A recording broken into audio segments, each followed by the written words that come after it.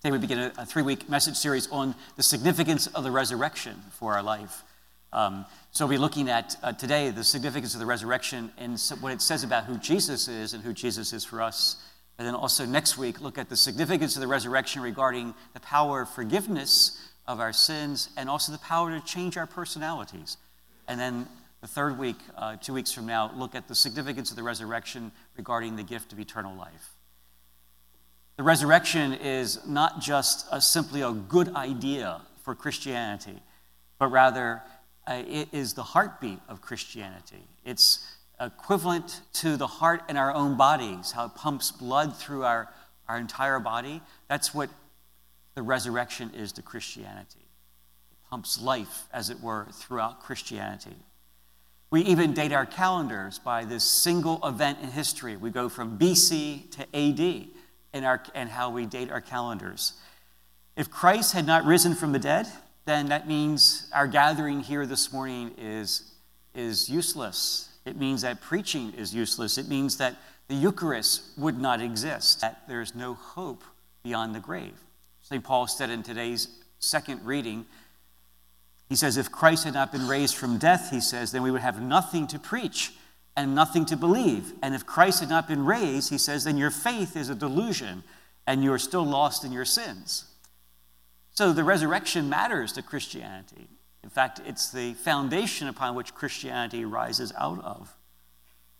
Paul goes on to say in verse 20 of our second reading this morning, he says, but the truth is that Christ has been raised from death. What's the evidence of Christ being raised from the dead? Well, he appeared to the apostles who had everything to lose by saying that he was alive and risen, because the Roman government had put Jesus to death. And the last thing that the apostles want to do is say that he was alive, because they would be the target of investigation, interrogation, and maybe even killed themselves. He also appeared to St. Paul in his conversion on the road to Damascus. His encounter with the risen Christ changed this man from a man who hated Christianity and was persecuting Christians to one who was proclaiming Christ at great peril to himself. The church has existed for over 2,000 years. It was born at Pentecost because of the risen Christ. It survived civilizations, empires, scandals, crises, persecutions. It still exists today. The church is still around. And it was born out of the risen Christ pouring out his Spirit upon us at Pentecost. And then millions of lives of people have changed throughout the centuries. Millions of people and testimonies that we have written and documented, and some right here in our midst, our lives have changed because of Jesus Christ, because he's alive and risen. Christianity has at its heart is the resurrection of Jesus. It is no small means. Scripture says that Jesus is the same yesterday, today, and forever. Because he's alive then, what does the resurrection mean about Jesus for us? First thing it says about Jesus is that his purpose is still unchangeable. Jesus said of himself, I've come to give life and give it abundantly, he says, and give it to the fullness. Jesus said of himself that he was the Son of God and that he was the way and truth and life, and no one comes to the Father except through him. Jesus came to give life to people, life that would keep them reconstructing people's lives, setting people free, healing people, delivering them from evil. That Jesus came to give life and give it to its fullness. He also said that in John 3:17, it says, God did not send his Son into the world to condemn the world, but that through the world might be saved through him. Jesus came not to condemn the world, but to save the world. And he did that through his cross and through his resurrection. The resurrection of Jesus then affirms that Jesus' purpose hasn't changed. The resurrection of Jesus affirms that everything God wants to do in Jesus is something he wants to do in us now. He still wants to give us life. He still wants to bring healing to us. He still wants to bring deliverance and set us free. He still wants to bring saving love for us. Before the Eucharist, when we hold up the Eucharist, the priest holds up the Blessed Sacrament and says, behold the Lamb of God who takes away the sins of the world. That would be meaningless if Jesus had not risen from the dead. Behold what lamb if he didn't rise? He'd be just a dead lamb, right? But because he's alive and risen, then the priest can say, behold the Lamb who takes away the sins of the world. So the first thing is, the resurrection shows us that Jesus is still unchangeable in what he came to do, what he wants to do in our life. The second thing is, his power is still available to us. St. Paul says this, I pray that you'll begin to understand how incredibly great his power is to help those who believe in him. The same mighty power that raised Jesus from the dead. Have you ever felt powerless in a relationship that was in conflict? Have you ever felt powerless in light of a bad habit that was getting the best of you? And that was challenging you, you didn't know what direction to head in or what to do. Paul says that the resurrection of Jesus brings power into our life. Next week we'll look at more closely how that power actually changes our personality. But today, Paul is saying to us that the risen Christ releases power into our life. He said at one point, St. Paul said this, I have strength to face all conditions by the power that Christ gives me. Real power is power to be able to help us through the challenges we face in our life. And we all face situations which we are powerless, that we need help, we need strength by. Physical strength, emotional strength, spiritual strength for our life. And the resurrection of Jesus brings power. Power for new starts, fresh starts. Power to take us beyond where we are in our circumstances. Power to help us be able to overcome the things in our life that we struggle with. St. Paul found that out. He says this, he says, the things I don't want to do, I end up doing, he says, but the things that, he says, I really want to do, I struggle to do them. He says, who will deliver me? And then he says, thanks be to God through Jesus Christ who gives me the victory. In other words, what he's saying is that Christ gives him the power to do what he needs to do. So the significance comes to save us and comes to give us life. He comes to give us power. And the third thing is that the significance of the resurrection regarding Jesus, his promises are still reliable. Listen to what St. Paul says in 2 Corinthians. He carries out and fulfills all of God's promises, no matter how many they are. The Bible has over 7,000 promises of God. A promise of God to his people is his heart being revealed to us as to what he will be for us in the different circumstances of our life. God's promises cover every aspect of our life. They cover our past, our present, our future. They cover our finances. They cover our relationships, our health, you name it. They cover everything. They cover promises from when we worry, when we feel hopeless, when we need comfort, when we need to endure. The promises of God cover every aspect of life. They reveal the Father's heart to his children, to us. St. Paul is saying here that Jesus carries out and fulfills all God's promises. Well, he couldn't do that if he wasn't alive and risen.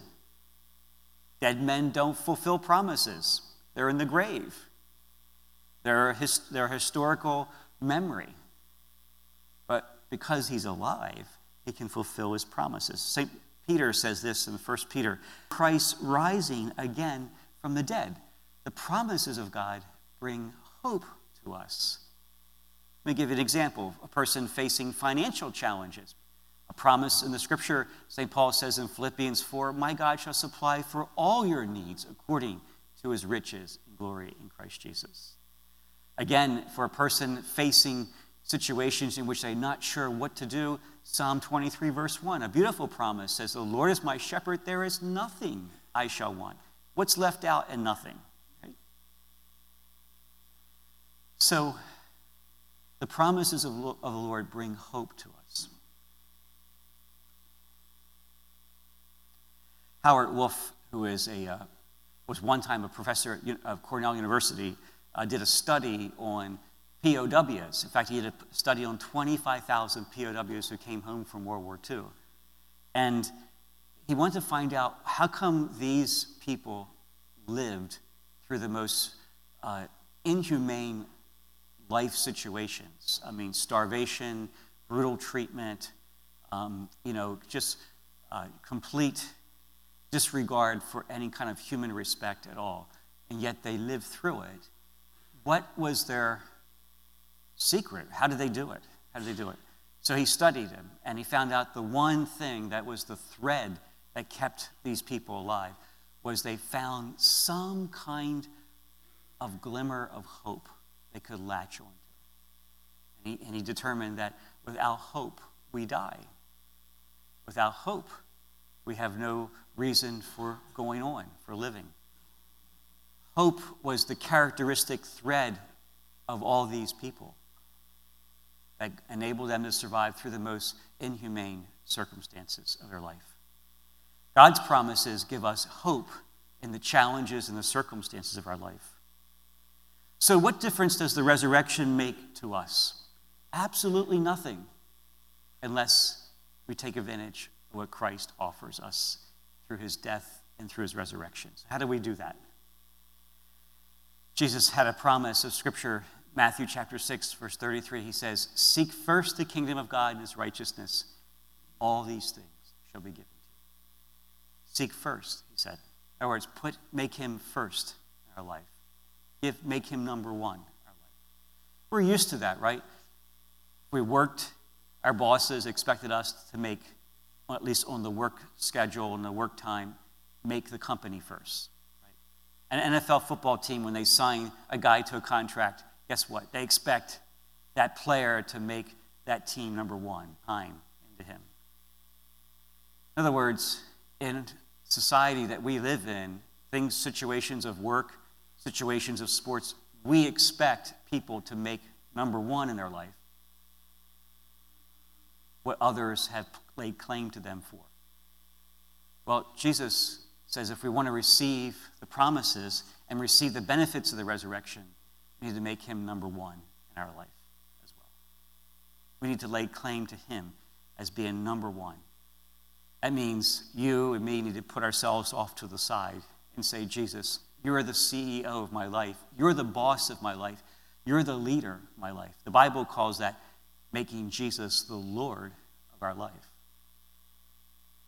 Making him number one in our hearts, in our life. Seeking first the things that he's about. Second thing that we do with that, the book of Revelation says that Jesus is at the door knocking, and he wants to come in and have fellowship with us. What he's talking about there, he's knocking at the door of our hearts. He wants to build a relationship with us so that we can learn how we are to live in his presence, so we can receive the benefits of the resurrection in our life.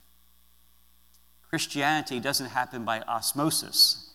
It happens by us making a deliberate, intentional, strategic effort to build a relationship with Christ, making him first in our life, based through his word and the scriptures, which is the center, very much the heartbeat of the Christian life. We learn about the Lord through his word. We study it, we pray it, we apply it to our life so our life changes. We learn who the Lord is through his scriptures. In other words, in any human relationship, if it's worth its salt, two people will grow and they will learn what is pleasing to each other, what will be helpful to each other. They'll learn about two people, about each other. Same thing with the Lord. To build a relationship to him, we need to learn who he is, what he's like, how he can work in our life, and therefore we can benefit from the resurrection in our life as well. Seek first the kingdom of God, his righteousness, and all these things will be given to you. It's the promise of the Lord to us. The resurrection is significant for our life, but it's not significant unless we take advantage of the benefits for us. We do that by making him first, by building a relationship with him. So let's pray. So we thank you today for Jesus alive and risen. Through his love for us, he underwent death, and in his resurrection, he conquered our death, forgave our sin, and brings us power to change our life even now. We thank you, Lord, that his purposes are still unchangeable. He's come to save us, come to give us life to the fullness. We thank you, Lord, that he makes his power available to us, particularly in the challenges of our life. And we thank you, Father, that the promises of Jesus are still reliable. They are the springboard of hope for our life. So this day, Lord, we pray that we would make your Son the leader of our life, the CEO of our hearts, as we seek first his kingdom and his righteousness. All the things that we have need of will be provided. The benefits of the resurrection would be ours as we make him first, as we build a relationship with him. We pray this through Christ our Lord. Amen.